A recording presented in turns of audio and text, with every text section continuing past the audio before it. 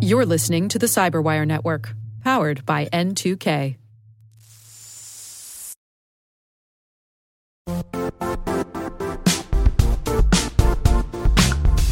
The IT world used to be simpler.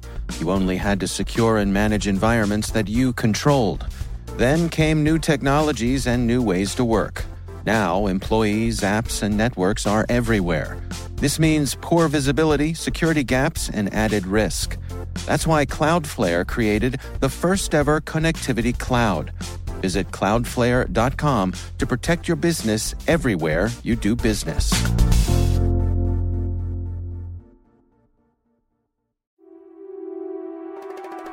Hi, and welcome to Spycast, from the secret files of the International Spy Museum in Washington, D.C. I'm Dr. Andrew Hammond, the museum's historian and curator. Every week, Spycast brings you interesting conversations from authors, scholars, and practitioners who live in the world of global espionage. If you have any questions, comments, or concerns about Spycast, or if you want to suggest someone who might be a good future guest, email us at spycast@spymuseum.org. Also, if you like what you hear, and even if you don't, please take a minute to review us on iTunes and whatever platform you might be listening from. We're always looking for ways to make Spycast better, and you can help. So I wondered if, to start off, gentlemen, you could just tell us a little bit about who you are.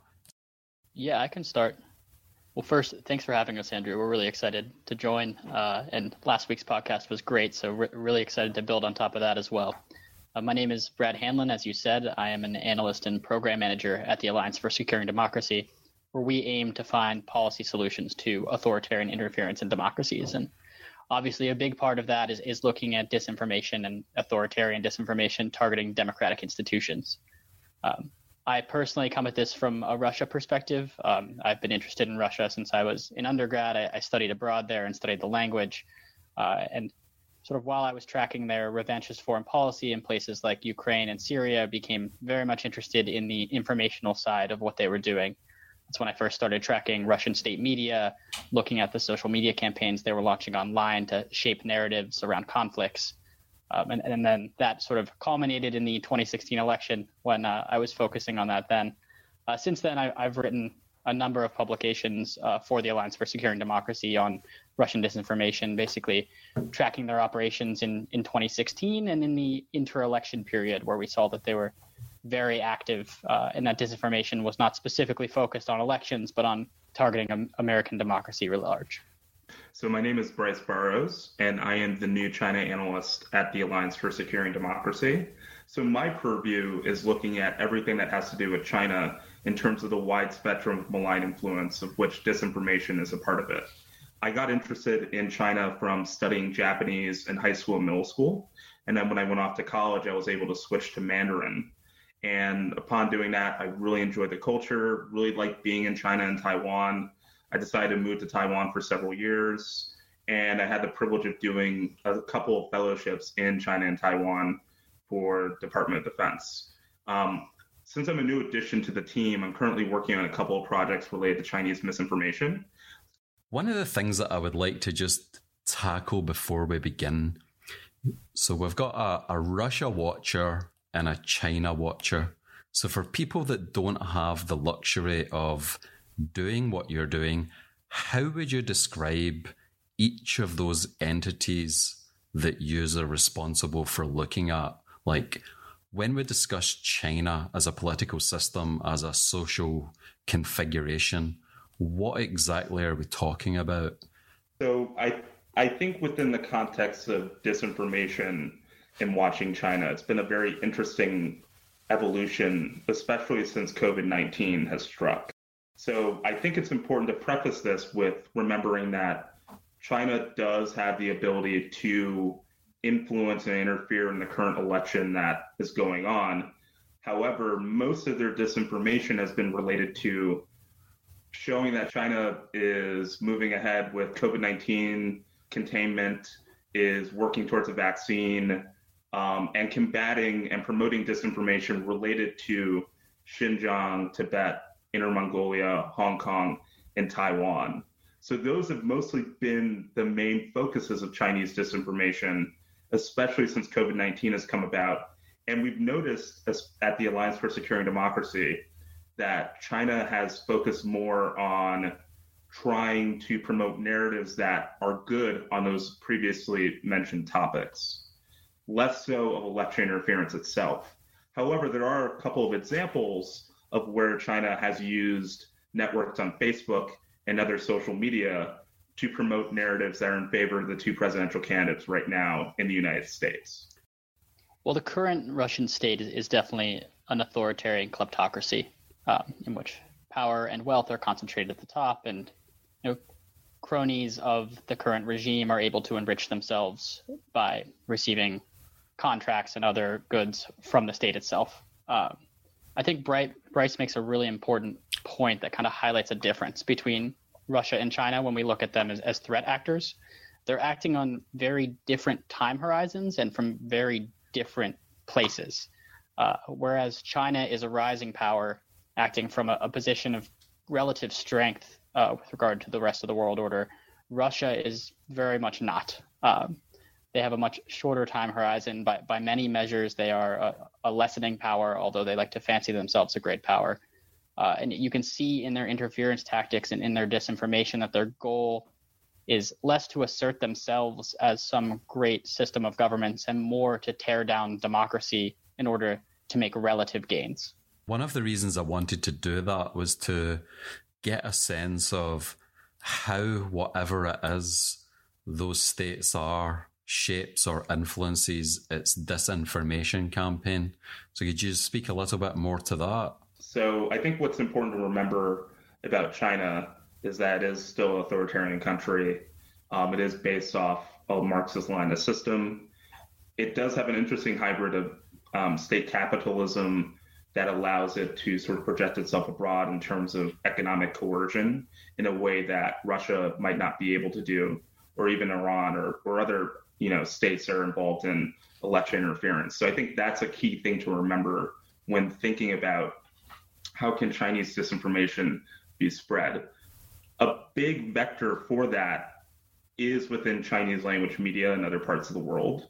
However, we've noticed that there's been an increased amount of engagement, especially on Twitter, in disinformation from Chinese government officials through foreign language for whatever specific region or country that those officials happen to be in, or just to specifically target those audiences.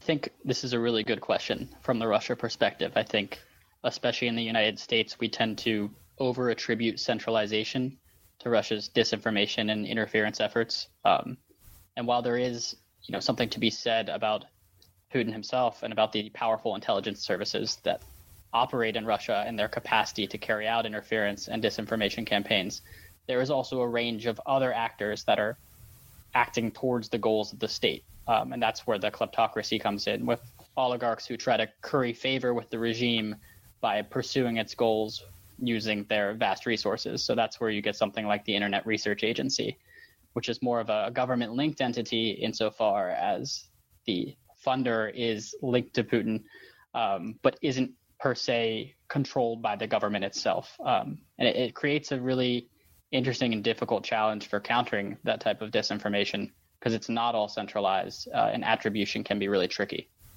I wondered if one of you wants to tackle what disinformation is. Like, what's a useful shorthand definition? I'm sure there's a bigger discussion, but for listeners that are just coming to this topic, what exactly are we talking about?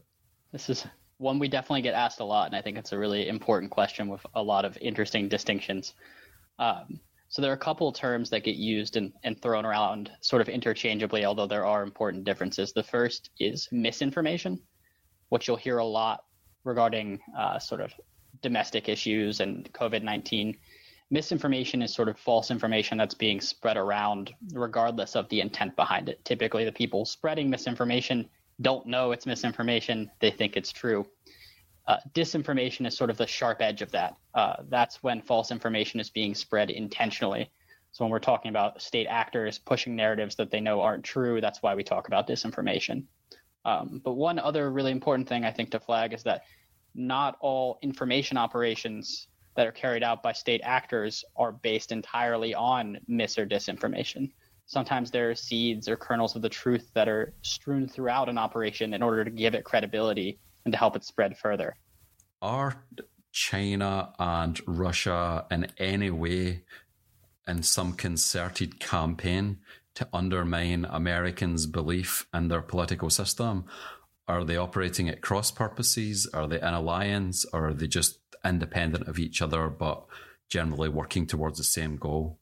I think it's important to remember that China has more resources than what the Russians and the Iranians have in terms of disinformation to undermine American democracy.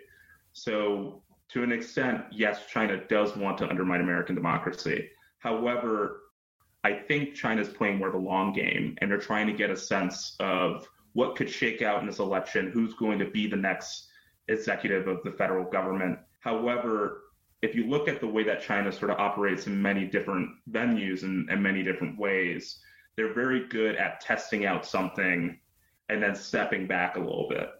I think it's really important to remember that authoritarian information operations, whether it's from Russia or China, and interference writ large, isn't exclusively targeted at elections.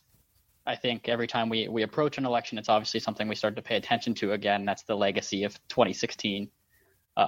But these types of operations have not slowed down in the wake of or the in-between times between elections because the goal really isn't to shape the outcome of any particular election.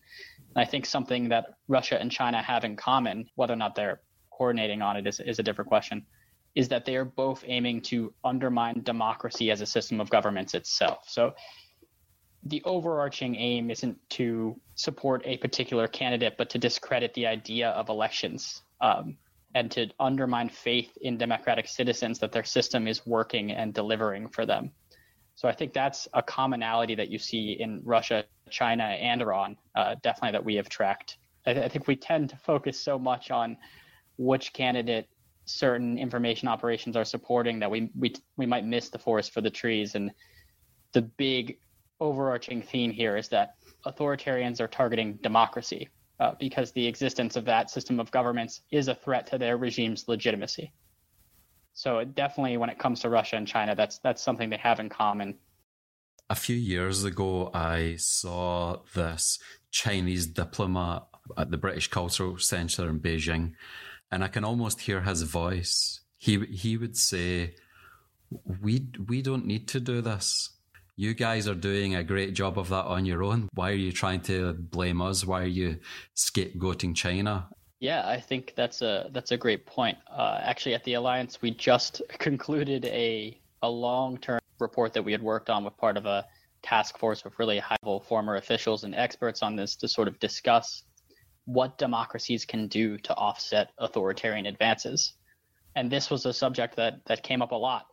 It's something we've seen historically. The Soviet Union was very keen to exploit America's failures in dealing with racism and segregation to make the point that democracy obviously isn't delivering what it says it delivers.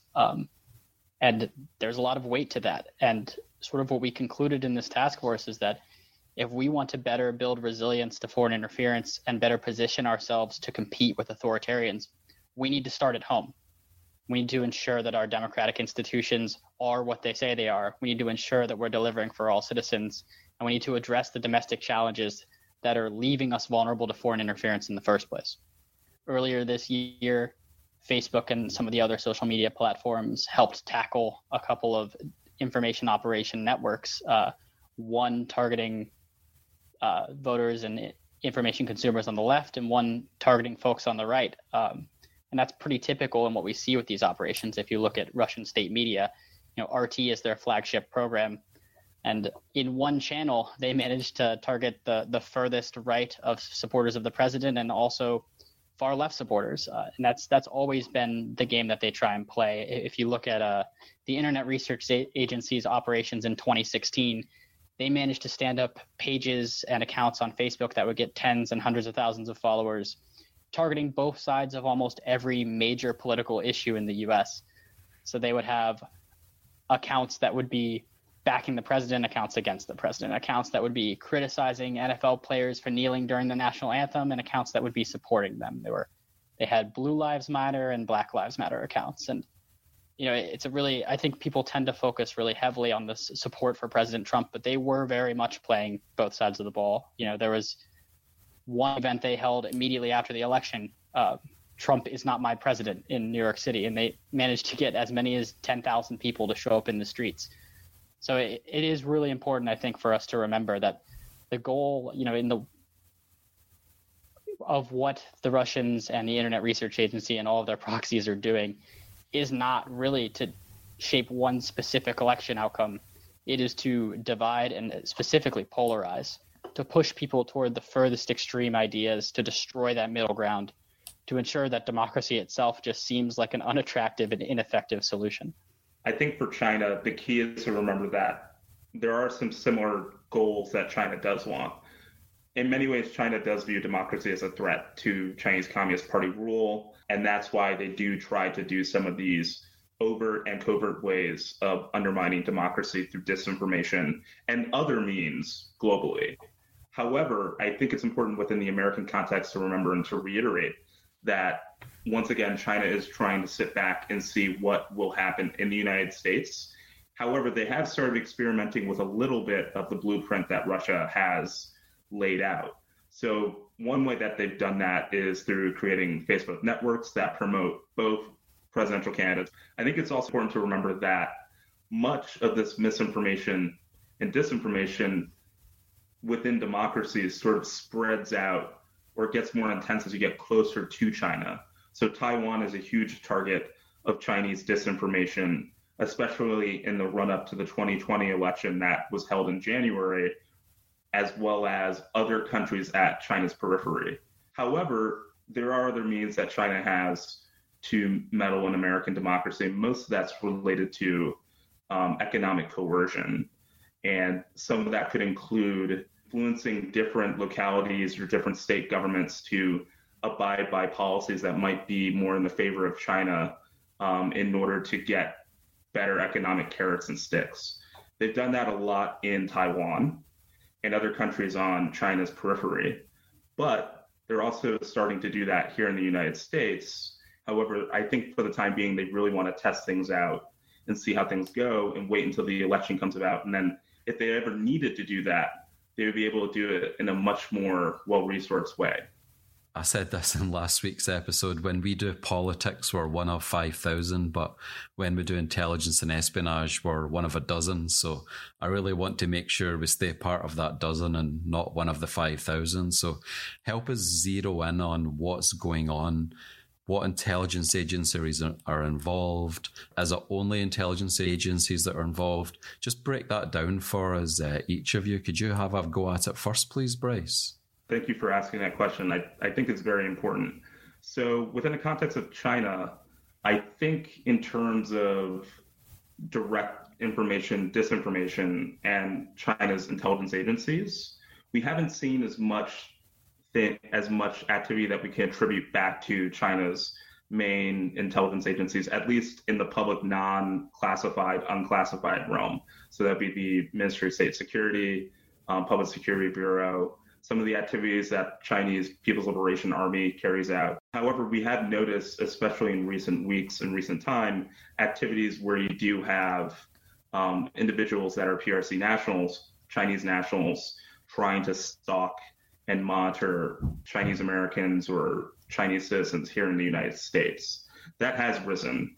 However, we haven't seen as much direct disinformation from China's intelligence agencies. However, it's important to also mention that parts of the Chinese Communist Party, specifically the United Front Work Department, which is targeted towards providing a way of reaching out to Chinese diaspora communities globally, does engage in some of this activity. Yeah, it's a great question. I think from the Russian perspective, we're seeing a couple of different vectors of influence targeting the 2020 election, which is similar to what we saw in 2016, which was several overlapping operations from several different entities, some related to the intelligence services and some not. We're seeing a very similar thing in 2020. I think the first, which you're probably familiar with, is Andrei Derkach, the Ukrainian politician that was sanctioned by the U.S. Treasury Department for his role in working with Russian intelligence to really try and spread disinformation about candidate Joe Biden. I think that's one most Americans are pretty familiar with, given all of the coverage around that. I would say a second avenue for influence and interference has been, and this is not related to the intelligence services, the continuation of disinformation from various proxies, whether that's the Internet Research Agency standing up websites targeting Americans, or Russian state media continuing to provide, their own biased narratives on developments in the political sphere in the U.S. And then I would say the third, and the one that concerns me the most, is the recent news about Energetic Bear, the Russian hacking group targeting U.S. local and state governments. This isn't exactly surprising behavior. Energetic Bear is one of the ridiculous cybersecurity names we use for hacking groups, but they are a well-known hacking operation that is typically tied to the FSB, Russia's domestic intelligence service. And their actions of probing state and local government networks are not exactly new either. We saw this in 2016. But I think the really important thing and the really important threat that comes out of this, and this was all, became news last week when it was first acknowledged by CISA, the Cybersecurity and Infrastructure Security Agency, and the FBI. The real concern isn't necessarily that these hacking groups, whether it's Energetic Bear or Fancy Bear, the Grooves version, I think the concern is that they won't actually be able to change votes, and they don't need to. They just need to create the perception that they could have. And this is what we call the perception hack, which is, I think, what most in our field are very worried about going into the 2020 election. That's what I am worried about with Russian intelligence services, is not their ability to actually change votes or shape outcomes, because that's way harder to do than people realize. And I think we've done a lot in the last 4 years to increase our security on that front. But their ability to convince Americans that they may have done that is really a scary threat. And this was a plan that actually existed in 2016 for them. At this time it was Fancy Bear and GRU, Russia's military intelligence agency. They were probing computer networks in various states without changing vote tallies, without trying to touch voter registration information. But they were very much prepared to publicly call into question the validity of the election results. Could you just expand a little bit more on the perception hack? That's quite fascinating. What are we talking about there? Yeah, it's definitely fascinating or terrifying. Maybe a little bit of both. The perception hack is basically the concept that in a close contested election where the integrity may be questioned, you don't need to change votes or damage voter rolls to hack an election. All you need to do is convince people that you may have been able to do that, and they will do the rest of the work. So the fear is that Russian intelligence services that have been probing these networks could come out in that time period after election day or election night, when we don't yet have confirmed results, and spread disinformation that claims that they had rigged the election or that they had influenced outcomes. And they have the tools to, potentially penetrate networks, but it's very unlikely they'd actually be able to change votes. But the average American doesn't know that. If they hear that Russians were, probing or penetrating networks, they're going to be worried that they may have adjusted, maybe their vote didn't count. And we'll be right back after this.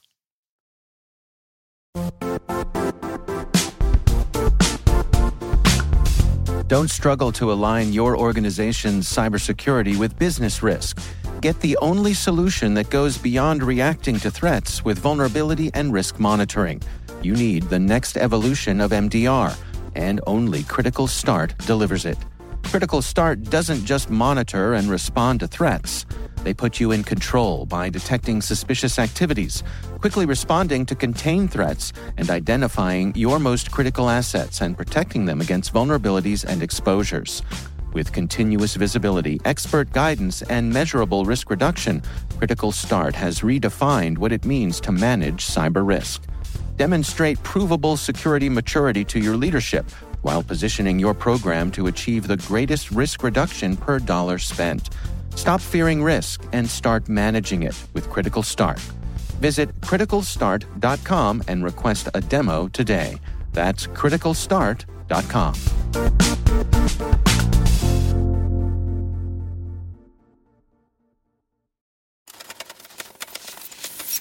Just want to focus in on Russia just a little bit more before we go to China. So you've mentioned the Internet Research Agency, Energetic Bear, FSB, GRU. For people that are new to this, can you just break all of that down? Yeah, happy to. I know there's a lot of different actors in this space, and sometimes the names are confusing and cheesy. But I think the important thing to take away from the range of actors in the Russia space is that, one, it isn't as centralized as we tend to think it is, and two, the range of actors and interest in carrying out disinformation operations or interfering in democracies just belies that the goal isn't just to influence elections, it is to undermine democracies everywhere all the time. But to run through some of the actors, the Internet Research Agency first gained fame after the 2016 election. They're often described as a troll factory, but it's essentially a company controlled by an oligarch in Russia, Yevgeny Prigozhin, who has close ties to Vladimir Putin.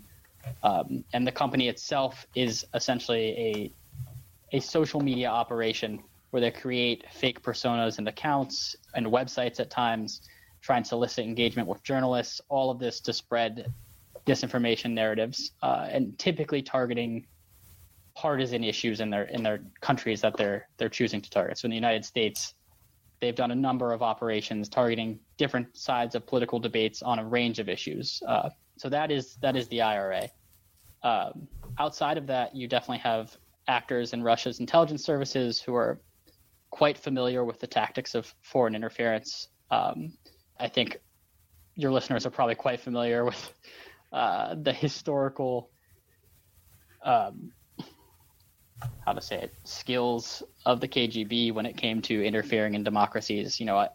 In the lead up to 2020, I often think back to the 1984 Olympics, where we saw the KGB sending threatening letters that they claimed were from the KKK to Olympic athletes from African and Asian countries. And I always think back to that because the end goal there is very much the same as the end goal here, which is to paint America as a failed state, to draw out our failures and make democracy look bad and unattractive to citizens who may be living somewhere like Russia, where their democracy is not developed. So in that bed, I think there's several different actors within the Russian intelligence services that have played parts in the past in interference and in disinformation. Typically, when the intelligence services are involved, we're looking more at their cyber operations, which they use to enable information operations and disinformation. Inside of that bucket, there are a couple different actors that are active. And sorry, this is so complex. Fancy Bear, I think, is probably the most famous. That is the Russian military intelligence agency's hacking unit. They're also known as APT-28 or Advanced Persistent Threat 28, which is how the U.S. government actually identifies these actors. And sorry to interrupt, are they actually a part of the Russian military, or are they affiliated, or are they at one or two steps removed? My understanding is they are a part of GRU, Russian military intelligence. They are a unit within that.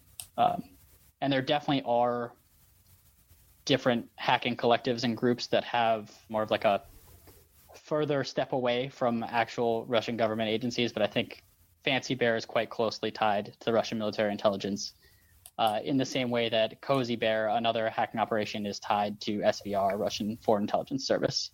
And then Energetic Bear is tied typically to the FSB, Russia's domestic intelligence service. Just one final question, and then we'll move back to China.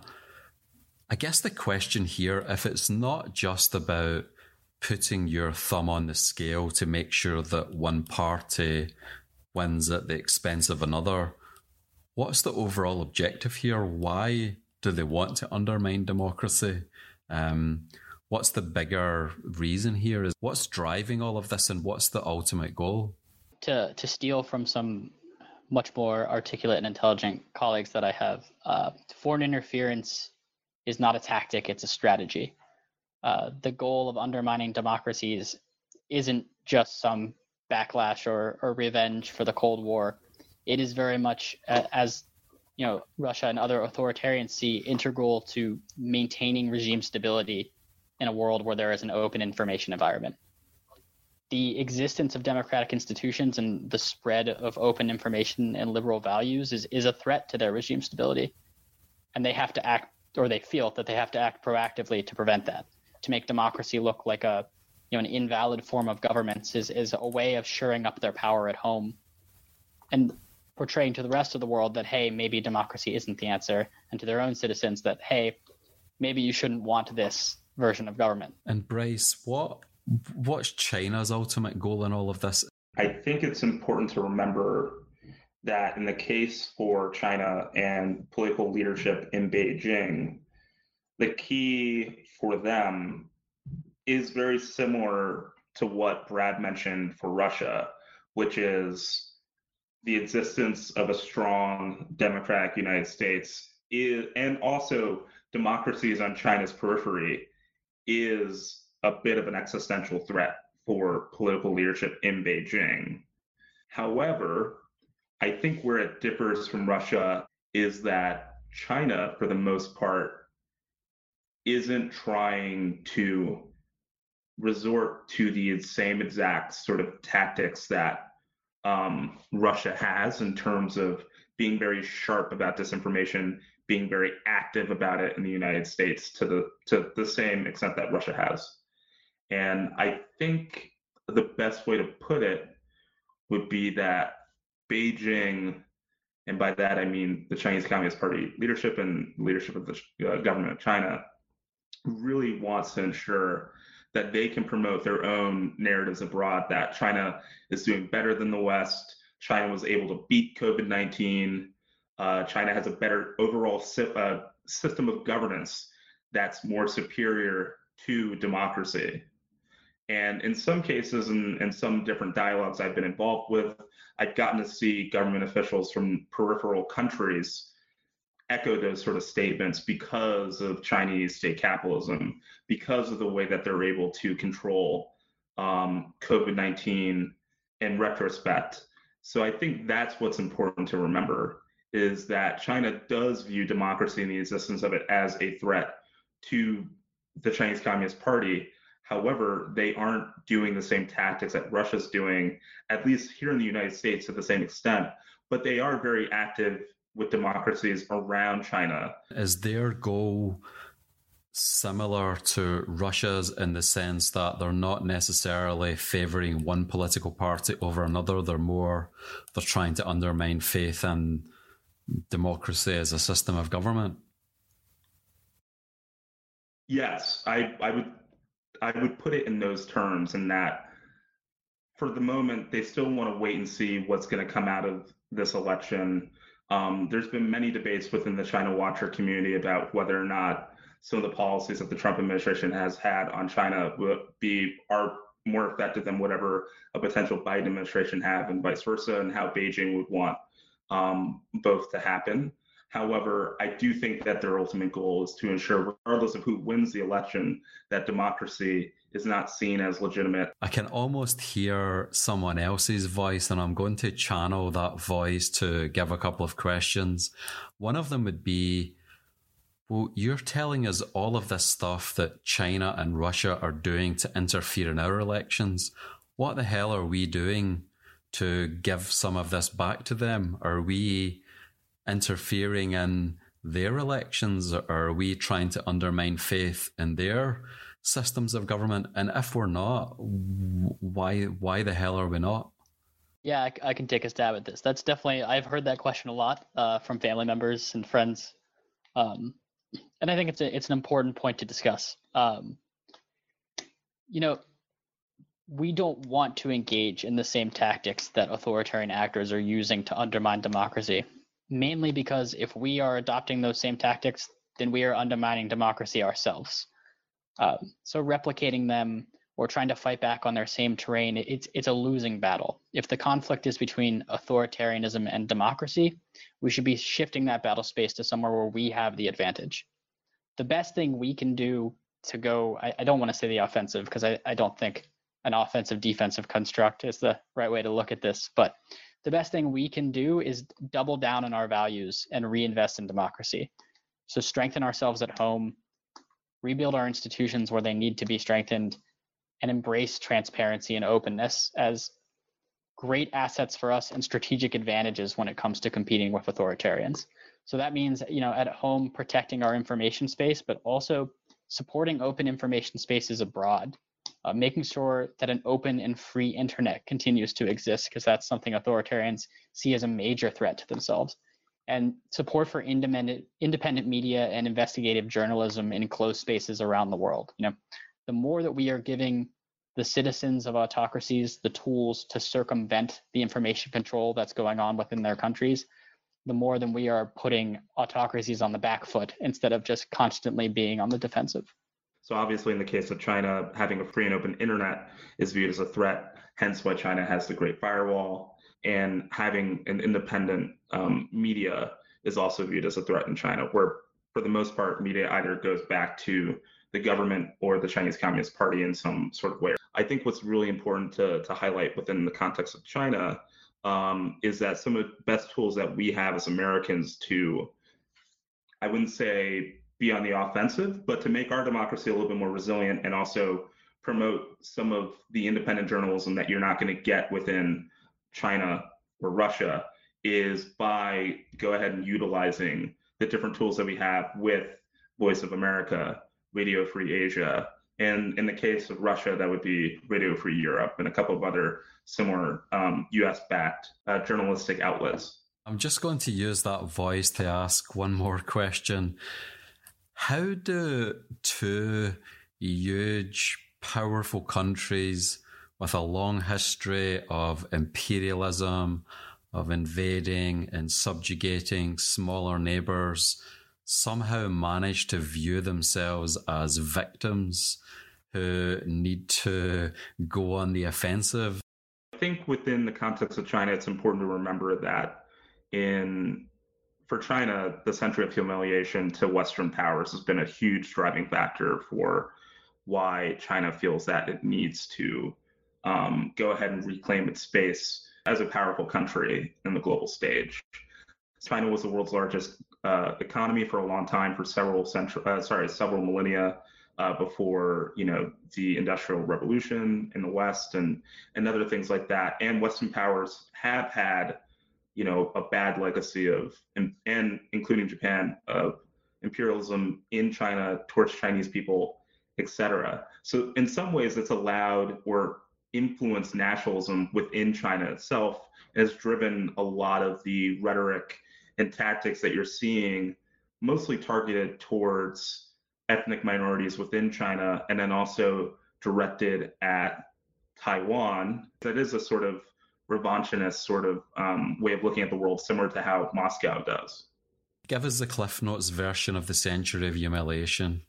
So the Century of Humiliation runs from the Opium Wars and through the Boxer Rebellion, several different conflicts that have happened in which the Qing dynasty, the last imperialistic dynasty in China, was subjugated to, frankly, sharp and malign influence by Western and Japanese powers. And that, in some cases, that included dividing up aspects of China's territory to become colonies of Japan or extensions of Western powers like the Shanghai International Settlement.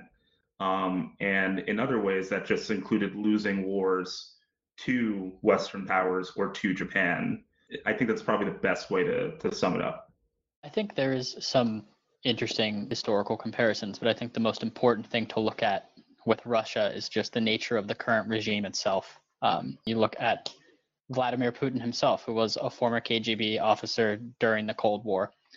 Much of the power brokers that he's brought with him into power, the Siloviki, are all former KGB or former intelligence or defense officials.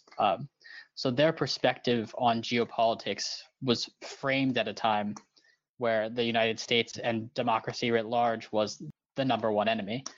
And I think that that's a perspective that's not easy to shake. I think it's very much colored the way they perceive a lot of U.S. foreign policy actions since the end of the Cold War.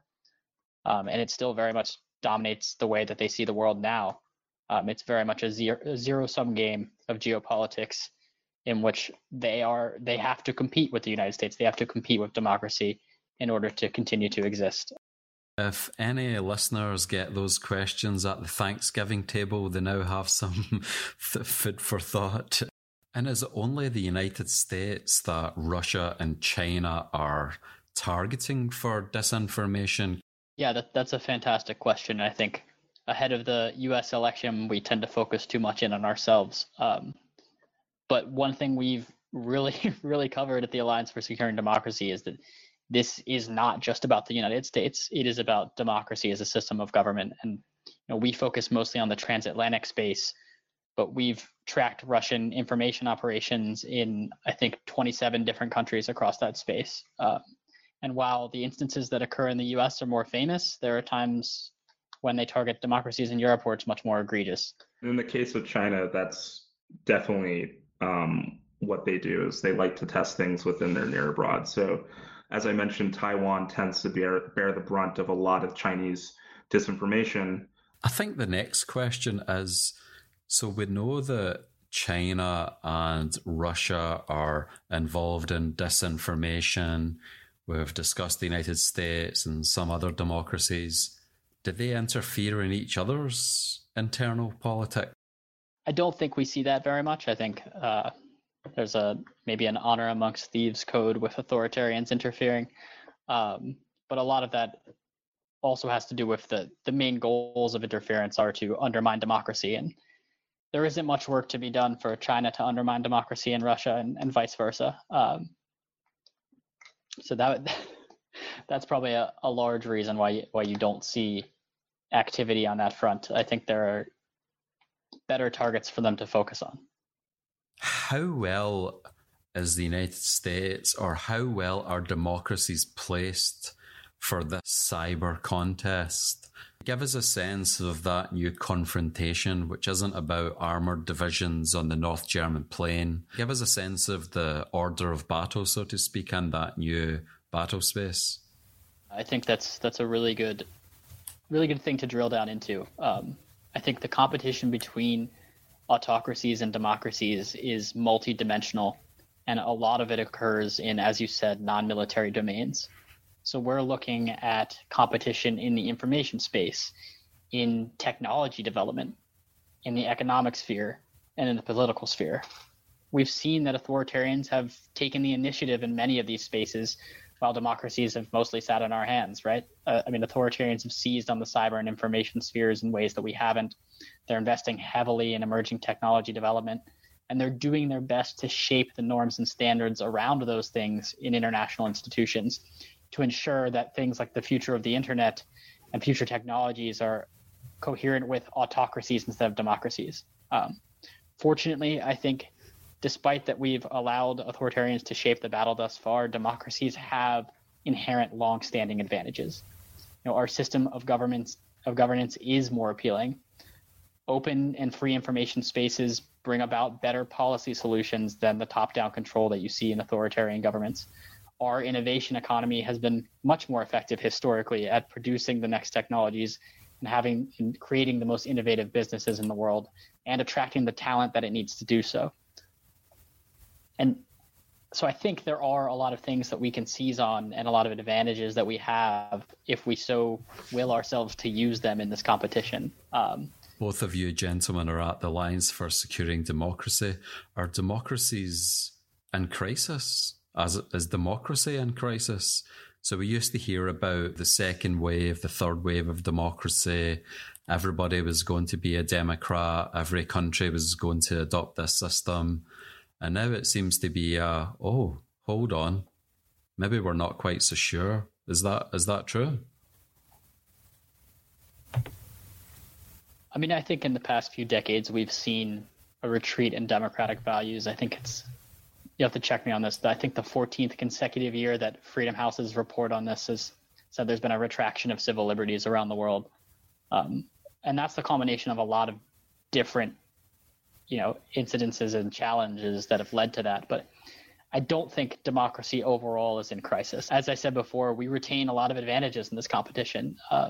On paper, we are the more attractive system of governments. We're more effective at marshaling resources, and in the long term, much more effective at gaining soft power and citizens who actually want to live in our societies. That's a tremendous advantage. Just one final question. I wondered if there's anything that you think it's important for our listeners to take away or to think about with regards to intelligence, espionage, and disinformation with regards to each of the respective countries that you focus on? I can start, and I would be remiss if I didn't speak to the U.S. voter. I would ask those consuming information around the election to do a couple of different things to make sure that we're best mitigating the effect of Russian disinformation or whatever their intelligence services do decide to do in the aftermath of the election. The first is to be patient. We're not going to have final results on election night, and that's okay. That's not a delay. That is the mechanisms of our democratic process at work, ensuring that we have a secure and accurate result. The second thing I would ask is to be cautious. Information operations, Russian disinformation especially, are aimed to elicit rapid emotional responses. They want you to see something, react emotionally, and click without thinking. So I would ask, think before you click, before you retweet or share. Double check the provenance of information that you're seeing online, and look to trusted sources in the media and government for information on the threats that we face. And the last thing that I would say, I have to say, is vote. Trust in our institutions. We have plenty of local and state election officials from both sides of the aisle who are doing their absolute best to make sure we have a free, fair, and secure election. Look to them for information on voting processes, and make sure to stay engaged even after the election.